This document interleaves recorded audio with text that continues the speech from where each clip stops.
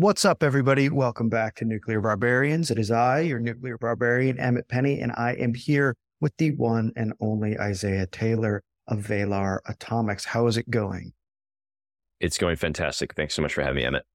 So I've wanted to have you on for a while, actually, even before your big announcements. Congrats, by the way.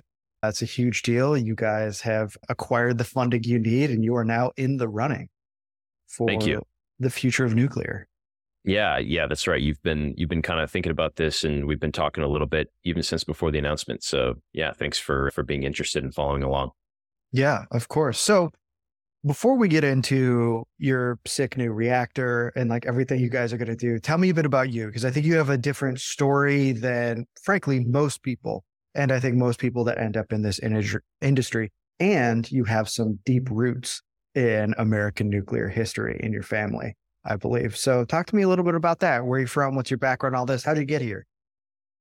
Yeah. So my background is sort of growing up in, I would say, the early shadow of Elon Musk and SpaceX. Just massive inspiration. My cousin and I, and a farm in the middle of Illinois, would read everything we could possibly find about what Elon was doing at SpaceX. This was, super early days. And we would go out into the fields and, try to create chemical rockets, blow things up. We built like a little, shield for blowing things up. Still managed to catch ourselves and plenty of other things on fire. I found some early journals of mine when I was five or six, and finding like very intricate designs of machines that I wanted to create and mass manufacture. And yes, just since I was very young, I kind of had the sense that the world needed to be built in a faster and faster way. Like I kind of had this just visceral sense of the accelerating timeline of technology, and I wanted to be part of it very badly. And that was sort of the backdrop to my growing up, but also kind of grew up, all over the Midwest and very disconnected from the whole Silicon Valley scene, and certainly disconnected from, anything in energy and hard tech and that kind of stuff. And my plan to sort of get integrated into that was actually to kind of follow the Elon track. So, what Elon did was he had Zip2 and he had PayPal, and he kind of did his whole, I'm going to get the software under my belt and I'm going to get this big exit. And then once I've got this big exit, I can go and jump into my hard tech ambitions. I can do, $50 million into SpaceX, I can get Tesla started, these sorts of things. And I think a lot of people who think about hard tech and have hard tech ideas have that path in mind. And it was certainly in my mind. Somewhere through that process, though, I kind of switched around and realized Elon probably needed to do that back in the early 2000s because the funding environment was very different. And really there was no sort of emergent category of venture backable hard tech or bootstrappable hard tech even. It was all, corporate at that point. If you look back in like the 50s and 60s, there were certainly garage projects that turned into massive things. But somewhere in the 70s and 80s, things got conglomerated. There were mergers, and, hard tech, incredible hard tech projects stopped being as much of a, something that you could just start out of your garage. But I think that's changing, and I'm certainly drafting that. I'm riding on the progress of many people over the last 2 decades that I'm extremely grateful for. That includes, an entire new category of VCs that are willing to finance extremely ambitious hardware projects, as well as entrepreneurs who have sort of trailblazed along that path as well. Palmer, Brett Adcock at Figure, Elon, all of these guys have sort of shown that it's possible. And so that's kind of the place that I've been looking in the last few years, just kind of discovering that it's possible. But yeah, as far as like my personal background, you're right. I have some really interesting family ties here. I actually got a text from my dad this morning about my great grandfather. And he was like, hey, actually, your great grandfather was 24 when he was working on the Manhattan Project. And I turned 24 earlier this year. So we have some interesting timing alignment on that as well. I'm kind of launching into this project around the same time that he was launching into the Manhattan Project. And so, yeah, that's very cool. That's thrilling. So what did he do on the Manhattan Project? So he was working at Oak Ridge National Laboratory. Well, it wasn't the National Laboratory back then, right? So it was a military installation. The U.S. Army Corps of Engineers, picked a spot in the middle of the woods of Tennessee and created a town of 80,000 people. The first houses went in about 3 months after they broke ground. And, it was somewhat near to other towns, but mostly nobody really knew what was going on back there. I have some fascinating recordings from my great grandmother, actually, that I sat down with her at the breakfast table and kind of asked her about, Oh, wow. Oak Ridge and what it was like to live there, and heard some incredible stories. There's also some fun books written about it as well. But yeah, they were working on isotope separation. So they were trying to, create the uranium enrichment for, what's going into the bomb. Obviously, Oak Ridge became the center of a lot of different experiments, fast reactors and breeders, and, kind of the locus of how do we manage the isotopes and get the isotopes that we need. And yeah, like obviously molten salt, fast reactors, lots of cool stuff was prototyped at Oak Ridge. That's really fun to have that family connection. Yeah, that's awesome. Yeah, so the TVA supplied all the power for that. Right. And not even David Lilienthal, who was running it, knew what was going on there. Yeah. He found out after Hiroshima, like everyone else. Yeah. And he was like, my whoa, that's what we were doing? No, totally. Yeah, my great-grandfather was one of 20 people that actually knew on site what was going on. And my great-grandmother didn't know about it. It's really funny talking to her, listening to telling the story from her perspective, and meeting with the other wives who were there, and everyone kind of theorizing, like, what are we doing here?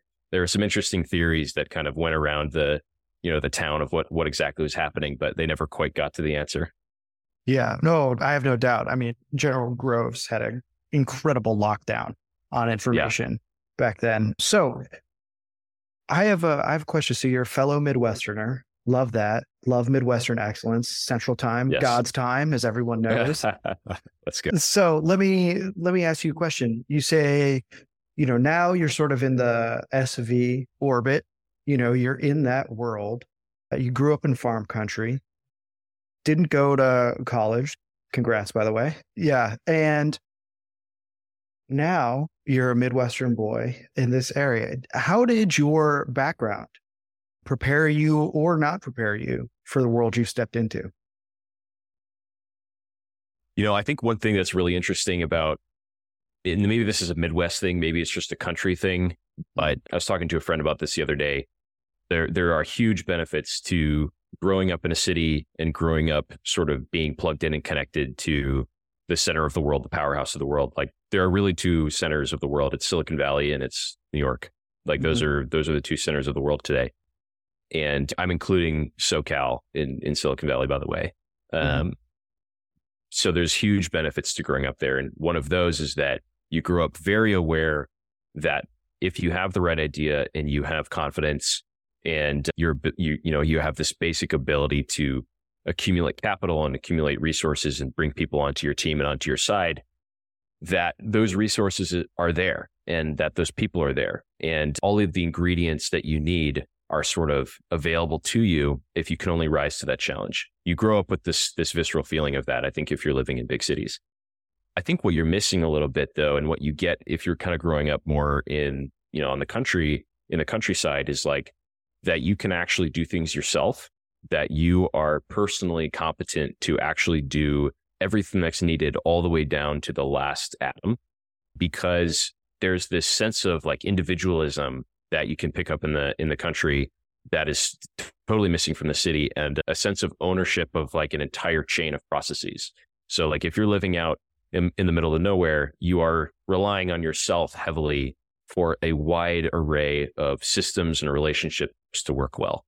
You actually need to know how, to fix, anything that breaks, right? You actually need to know how an engine works all the way down.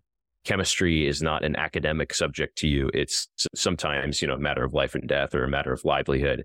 And obviously that's, not nearly as true as it was, let's say 50 years ago, but that mentality is still around.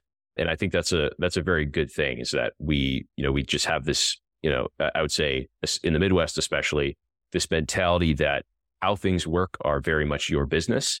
And the fact that they work well, one of my favorite things is like in aviation, you can go on these forums in like aviation communities and just see people talking for hours and hours and hours about, the very minute science of lift and material science and engine construction and densities of fuels and all these things. And none of these people have like degrees in the subjects they're talking about. They're just, people who, live on farms and fly every day. Maybe they're crop dusters, and all this stuff matters to, their daily life. And so they really dig into it. So I would say that's something that's a perspective I'm grateful for, and something I often find lacking when I interface with people who are more from that city perspective. Like, they know they can accumulate the sort of techno capital power to do something, but they also kind of lack the confidence that they can learn to do each individual thing themselves. Mm-hmm. Yeah, as somebody who grew up in the middle range, who grew up in the Midwestern suburbs, what I can say, my wife is from Los Angeles. And one of the things that I noticed in talking about our different backgrounds or whatever, she's in that big California band that you're talking about, that region, is that we had to learn how to make our own fun. Yeah. It's like, there's not going to be a venue for your band to play. You got to go figure that out. No label's going to come around and give a shit about what you're doing. You have to release that record yourself. Like, there is no one cares about what you're doing. And like, your success, or you getting to express yourself or do whatever you want or be who you want to be, that's completely up to you. You know, there's no one coming around like seeding your culture for you. That's right. That's totally right. It's sort of like working out. You've got, muscles that will atrophy if you're not using them. Mm-hmm. And I think the muscles that atrophy, if you are super plugged into those circles, that's exactly right. Making your own, your own fun, your own culture, seeding your own ambitions, and moving in your own sort of self-directed way, rather than kind of joining in a general movement or a general crowd, right? I think Valor is an extremely contrarian idea.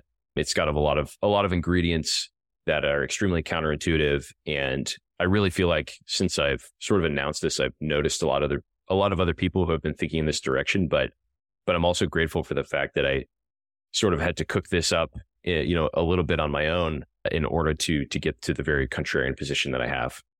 Well, let's talk about Valor and your contrarian position then. I think that's a perfect segue. So tell me, what are y'all up to? What's your vision? Yeah.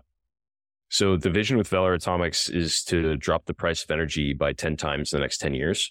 And then thereafter to continuously drop the price of energy for as long as the company exists.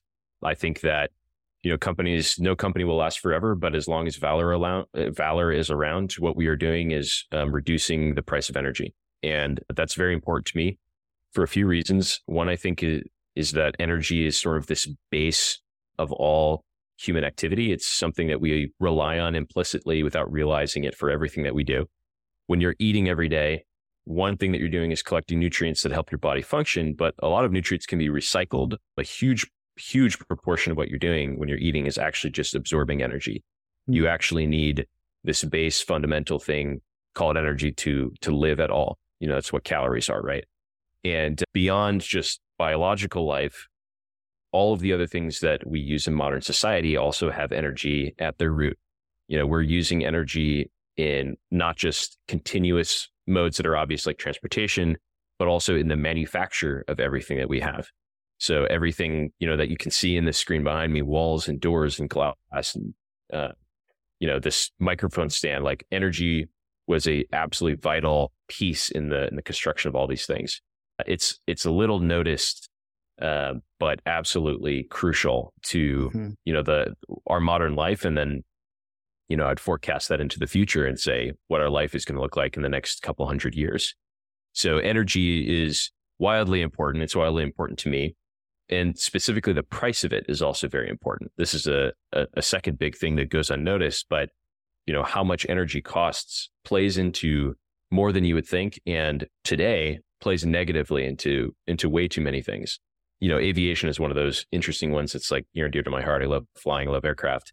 And one of possibly the biggest constraint in aviation, other than regulation, which is a separate topic, is just fuel costs. Like, fuel costs kind of governs that industry. It started to govern the car industry too in the 70s and 80s.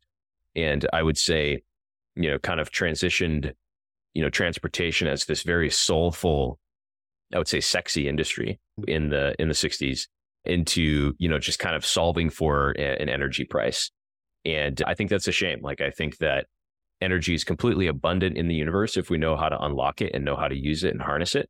And so, the mission of Valor is to do that. I want to unlock this energy abundance that is, embedded in nature already and release it for humanity to use.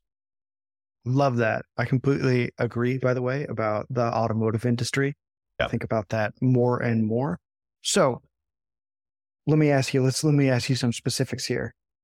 How we have a lot of different reactor types or atomic fissions like in the running right now. Yeah. What sets Valor apart? What are you guys doing in particular or going to do in particular that achieves this dream of yours? Yeah. So before I answer that, let me preface this by saying, everyone who is trying something new in nuclear today has my utmost respect. And I mean that without reservation. If you have taken the leap to work on a nuclear startup, you start with so much with me. You start with so much respect. But having said that, Valor, I think, is the best nuclear startup in the field by far. And it is honestly nearly uncomparable to any other nuclear startup. And the reason for that is we actually have a path to a scaled energy business. And what I mean by that is I like to say that I have turned nuclear back into an engineering problem again. It's been a long time since nuclear has been an engineering problem. It's been a regulatory problem, a social infrastructure problem. It's been political and popular cultural problem, approval frankly. problem, cultural. Yeah. It's all of these things. It's almost everything except an engineering problem, and it's been that way for a very long time. And there are small markets in which it's different, right? So DoD is an interesting market where it's somewhat there. There's engineering alpha in DoD, but the DoD is not the biggest market to go for. If we're talking about the broad-based energy market, I like to say we've turned that back into an engineering problem. And the way that we've done that is to change the product and change the customer. So most, if not all, other nuclear startups today are trying to sell either nuclear reactors or they're trying to sell electricity. And the customer they're selling that to is a city. So they're trying to sell either reactors or electricity to cities.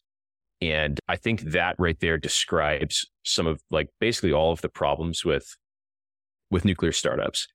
Electricity turns out to be a pretty terrible product, and cities turn out to be pretty terrible customers.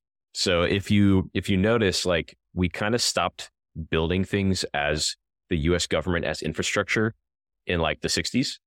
So we don't build massive infrastructure anymore. And when we do, it takes forever. And unfortunately, nuclear is classed into that. Nuclear is simply a civil infrastructure project today. And the interesting thing about Valor, and really the reason that I chose the direction we did, is that it actually doesn't have to be a civil infrastructure project anymore. The way that we do that is we don't produce electricity and we don't sell it to cities. What we do is we produce fuels and we sell that to the global energy market. The switch there, I think, is absolutely vital. So creating fuels is a much, much better product than electricity. You have pricing power. You get to pick your customer. You get to sell it to a broad range of customers. You can hold on to it till the price is better. You can, transport it across the world. And then who you're selling it to? Well, you're selling it to this much less constrained customer who can buy it from you very quickly, who can store it, right? There's an entire market around the trading of hydrocarbon fuels specifically. So yeah, basically changing up the customer and changing up the product, I think changes everything. So let me reflect this back to you to make sure that I'm on track with your vision. You're saying, I don't want to deal with the utility system. I don't want to deal with American power markets. That's all a morass and annoying and probably even unhelpful for our atomic aspirations. What Valor wants to do is to take nuclear technology and turn it into a synfuel generator and then sell that fuel onto the global market. Basically put it in competition with the fossil fuel industry as such. That's right. Yes. So tell me about that. That's very fascinating. I love that it's controversial. I'm into that. Yep. I've been talking to my buddy Mark Heineman, who's I think he's just stepped on into his own atomic dreams. I'll talk to him about that soon. But from the fracking industry, who's been very, very interested in figuring out how to electrify and decarbonize fracking using nuclear. Tell me about what specifically the setup for creating synfuels looks like for Valor. Yeah. So the basic concept is very simple. You need hydrogen and you need CO2. If you have hydrogen and CO2, you can create basically any chain of hydrocarbon you want. To that point, the two inputs are basically just you need a lot of energy. And the main reason you need energy, and I'll back up a second and say, actually, it's water and CO2. And you need energy to break the water into hydrogen and oxygen. And then you're basically actually kind of stepping down the energy chain a little bit, because hydrogen, from a mass perspective, is the best, energy fuel that we have. So from a perspective of pure mass, and when we're talking about chemical energy rather than nuclear energy, pure hydrogen is the best you're going to get. Now, the problem is hydrogen is very, very difficult to work with. It permeates through metal, it embrittles metal. It's not volumetrically dense. It's gravimetrically dense, right? But not volumetrically dense. And so we need carbon in that mixture. And carbon really just stabilizes it. It makes it, a liquid at certain temperatures, much easier to pressurize. The molecule is larger, which makes it not permeate through things. There's a lot of nice things about mixing carbon into there. And so, yeah, the process is quite simple. Once you have hydrogen, you have CO2. You can make, like I said, any chain of hydrocarbon that you want. And really, it's a manufacturing problem. It's a problem of how can you, cheaply and efficiently build a machine that takes those base ingredients and builds these different chains. And can you do that in mass manufacture setting? And can you deploy it, efficiently and then begin to sell those fuels? Okay. So instead of relying on the power grid to get your product out, you're going to be relying on pipeline infrastructure, I imagine, for a fair amount of this. That's right. So there's trillions of dollars worth of hydrocarbon infrastructure in the world today. And I would say, it's an interesting thing to look at is we have this concept of an energy grid. And when people talk about the energy grid, they're thinking of electrical transmission lines. But there's this hidden energy grid that, most people don't realize is there. And that's the hydrocarbon grid. So pipelines of hydrocarbons, trucks, ships, right? That, trains are for coal. moving. Yeah. Trains, exactly. Yeah. That are moving the, massive amounts of energy all around the world every single day. That's actually feeding these, sort of much smaller energy grids, quote, that are electricity. And that's, the infrastructure that we get to slot directly into, which is, again, going back to why I say like Valor is the best nuclear startup out there. And it's because like we have this sort of infinite scale potential. If you're any other, startup that's wanting to deploy nuclear, you're relying at the end of the day on some civil infrastructure project to allow you to plug into a grid. Instead, what we want to do here is not limit our scale factor on any sort of permissioned system where we have to work with civil infrastructure to scale.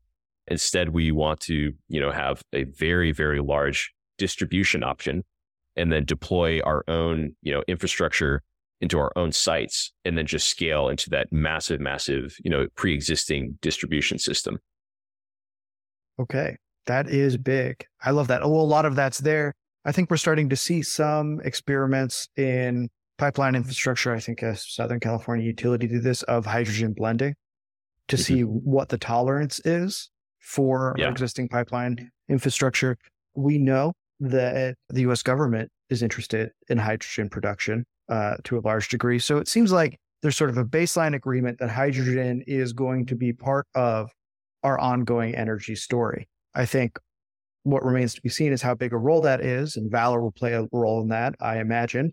But tell me, how do you guys get over the hurdles that hit the, as you describe them, civil infrastructure, electric power, nuclear facilities? Because I imagine you still have to deal with the NRC, you still have to deal with DOE nuclear, you still have to handle all of this other stuff. Or am I wrong about that? Tell me how you clear this hurdle. Yeah, it's a great question. So I would say the most important thing here is that this gives us a little bit of optionality. I think we will absolutely be dealing with the NRC in some capacity, either that's, to be doing the construction of a site in the US or to be working with the NRC and another foreign regulator to be, deploying a site there. So we will almost certainly be working with the NRC. But the thing that's interesting here is we get to have, the way I like to put it is there's this overhang whenever you're doing nuclear of working with what I would call an overbearing regulatory environment. And I think it is overbearing. I think anyone who's sort of reasonable and looks at nuclear can reasonably say, like, this is an overbearing environment. there's this overhang no matter what, if you're doing nuclear. And the problem with every other sort of electrical production nuclear startup, or even just existing nuclear industry, is that you have to pay for that overhang everywhere that you want your power. So if you are wanting to do electrical production for Chicago, you have that overhang in Chicago. And then if you want to do it again for Dallas, you have to pay that overhang again in Dallas. But if what you're doing is producing massive amount of hydrocarbons, you only have to pay for that overhang once, right? So you need one area that you can create a massive amount of nuclear power and be selling a massive amount of hydrocarbons. That's not true for electricity, though. And the reason it's not true is because electrical transmission is simply just lacking, right? We don't have massive electrical transference, through all of the energy grids in the US. We also don't have capacitance, right? So there's this problem of, nuclear can never be more than a certain percentage of baseload because it's very hard to scale up and scale down. You always have to have this, separate section of baseload that is things that's a lot more scalable, or you have to have a ton of capacitance, neither of which we have right now. Hydrocarbons, though, actually gives you this ability to deploy as much capacity as you want to a single site. So like I like to say, we have gigawatts, being turned on in nuclear today in Georgia. We have gigawatts here and gigawatts there. But if you were to put like a ton of these gigawatt scale reactors in one site to try to amortize the cost of that, that nuclear overhang, there's nothing to do with that much power. Like you can't actually sell that much power because the lack of transmission. But if you're producing hydrocarbons, you can. Like you can actually build terawatts worth even of nuclear, capacity, and then actually do something useful with all that energy. Right. So I would imagine that. So what I'm hearing is that the grid has topographical problems that belie constraints in terms of how much power can be conveyed, how many customers it can supply, et cetera, et cetera. And then we have all of the complications of maintaining a reliable grid, which will pretty much always involve some sort of portfolio, right? Yep. So that's what I'm hearing from you. It's like, I doubt we will ever get rid of ramping natural gas facilities. We might switch up fuels, but not what the turbines provide for us, which is the ability to catch spikes in demand, right? Like that's really important. Exactly. Okay. Yep. So then to me, it seems like the first siting is sort of the holy grail for you, where it's like, where are we going to get maximum pipeline access? And that's something that I don't know a lot about. Like to me, that's a little bit of a dark continent because it seems like hydrogen is so new to our pipeline industry. So what are some hurdles you anticipate there and how are you trying to solve for them in the lead up to all this? So maybe this was a bit of a misconception from earlier, but we're not going to be putting hydrogen into those pipelines. We'll be putting methane in. So, gotcha. Okay. I'm sorry. Yeah. So the goal here is to create methane, natural gas. And that actually means we can literally slot directly into the existing natural gas. So it's gravy for you. You're good to go. Yeah. You're ready So to like rock. we can go into LNG terminals, we can go into pipelines, we can go into, trucking infrastructure and, sell it directly into those midstreams, which are then shipping our molecules straight to, nat gas turbines or to SpaceX, right? Yeah, I love that. So what's prime real estate for you? So obviously there's anywhere in the southern US, there's massive, nat gas infrastructure, southern Canada, northern Mexico. But, like I said, those are sort of prime sites because they have so much existing pipeline infrastructure. But the fun thing about this, and really one of the things that we're betting on, is the optionality of it. So if you have, methane in any corner of the world, they will build a pipeline to you. And that's something that's been demonstrated time and time again. Really, there's one of the most incredible industries in the world, I would say, is the industry that currently chases the production of hydrocarbons. So not many people realize this, but like nat gas wells, will lose 40% of their pressure in the first year. And what that means is that nat gas wells are constantly being drilled. And there's this, entire industry that basically just chases those drill sites. And I do mean chases because there are these fleets and fleets of, dudes with trucks and pipelines that are constantly building and tearing up infrastructure all over the world to chase these molecules. It's truly a beautiful thing. I actually love that industry. I have friends who work in it. It's genuinely like a frontier industry. You're out there. Yeah, dude, and I love the attitude, bro. I love the attitude those guys have. It's incredible. It is invigorating to be around. It's amazing.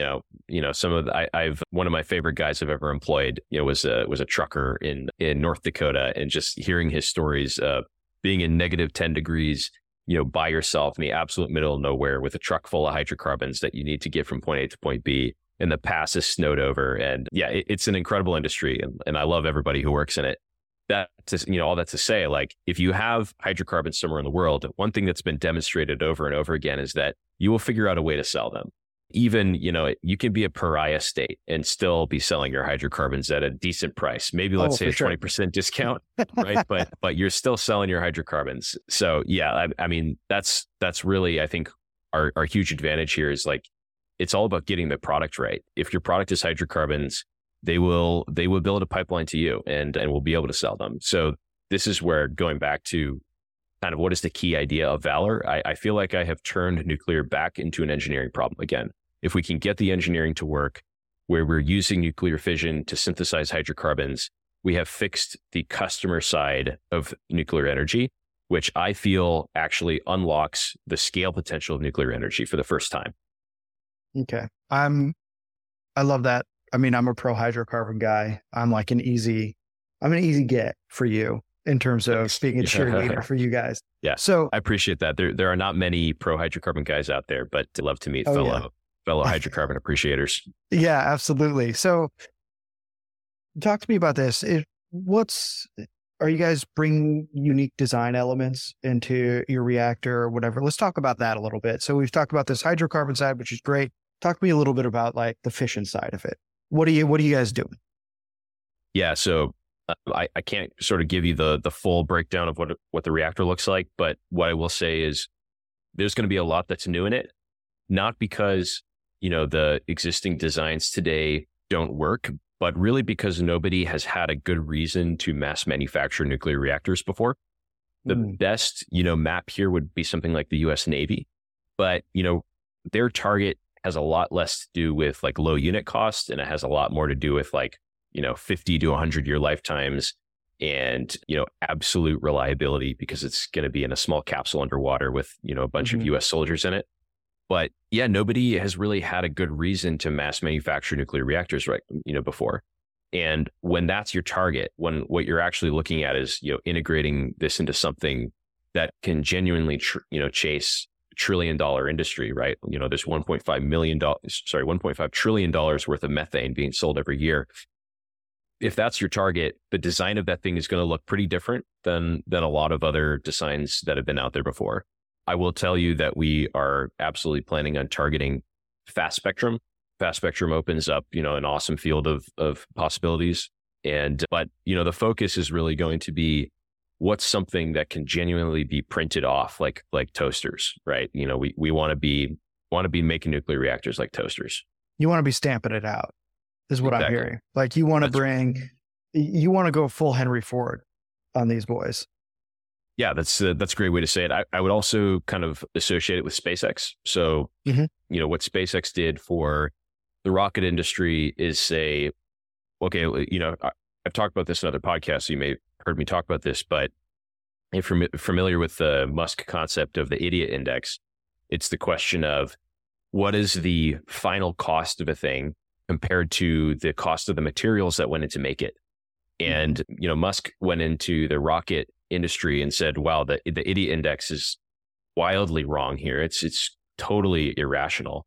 And there were a bunch of reasons for that. But one reason was nobody believed that the launch market was going to be big enough to justify, the CapEx and the IP spend required to make a rocket that's mass manufacturable and to make the supply chains for that. So what Musk did is not just designed a rocket better, but he initially, the first and I would say most important thing that he did was believe that there is a large launch market in the future that justifies treating rockets like cars or like toasters or like phones or anything else that's supposed to be low unit cost, low idiot index, mass manufacturable.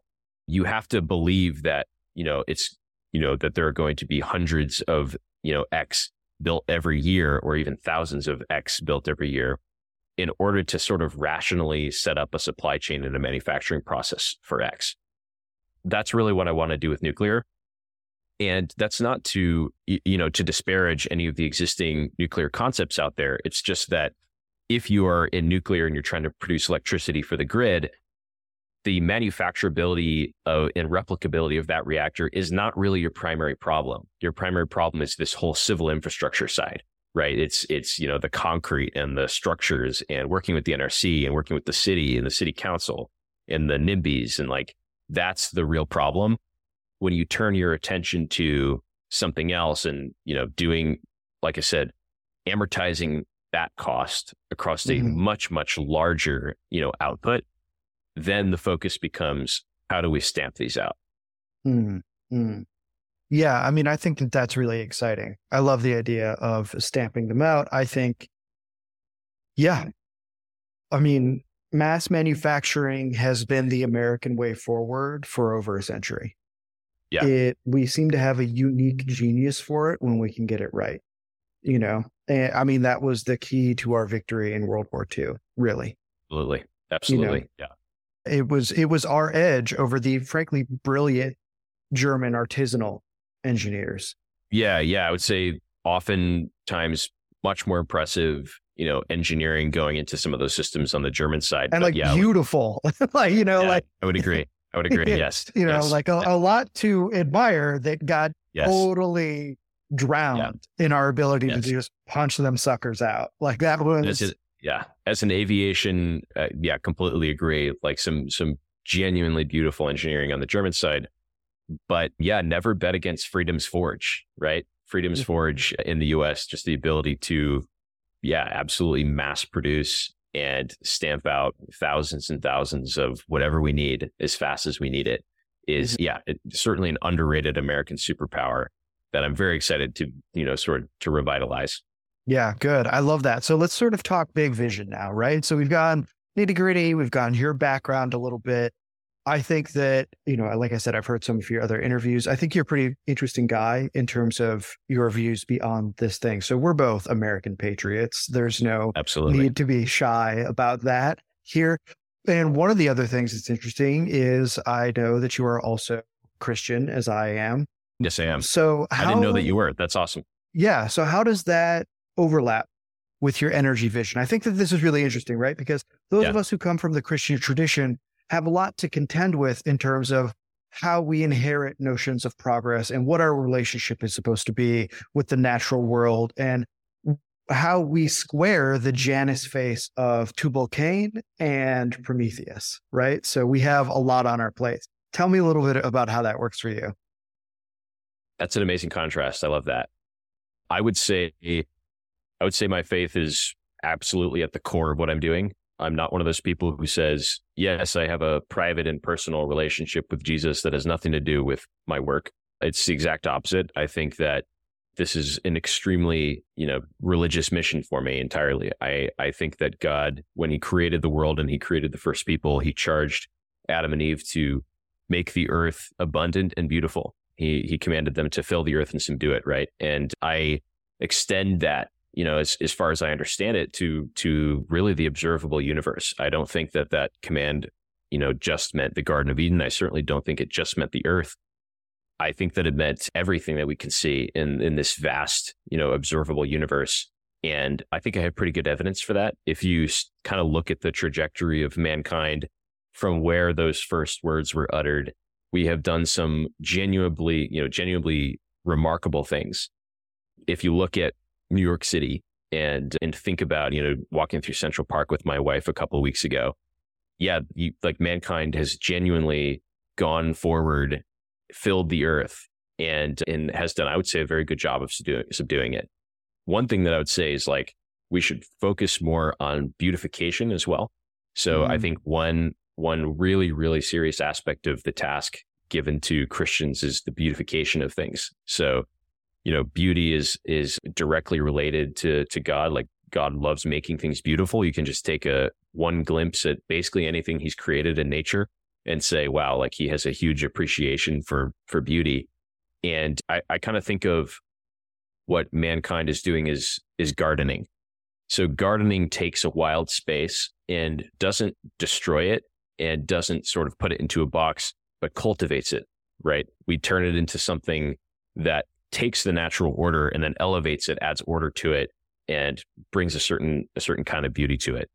And I would say that's like absolutely what Valor is doing. I think that access to abundant energy is this huge unlock for doing that sort of thing. A lot of what we look at today and think is not beautiful, I would say, is downstream of starving for energy. Going back to this discussion of like cars, when energy and fuel cost was not this big issue, there was so much more artistry in cars and aircraft too. There was really this artistry because, you know, what that thing looked like was really, really important. And there's this constant like American love affair with the automobile, right? That is very, very dear to me.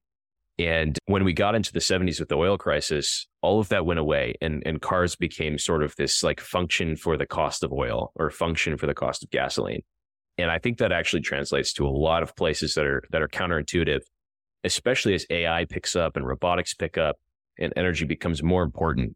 I want that price to be very, very low. And I want it to unlock, you know, the ability for humanity to care about beauty and to not just be, you know, solving for this energy price function. No, I think that that's very compelling. So one of the reading series that we've been doing here on Nuclear Barbarians is going through Leo Marx's work, The Machine in the Garden, the technology and the pastoral ideal in America. And one of the things that he locates is that in the American trajectory, there has been, since the discovery of the New World, an attempt to find that pastoral middle range between the outer dark and over civilization.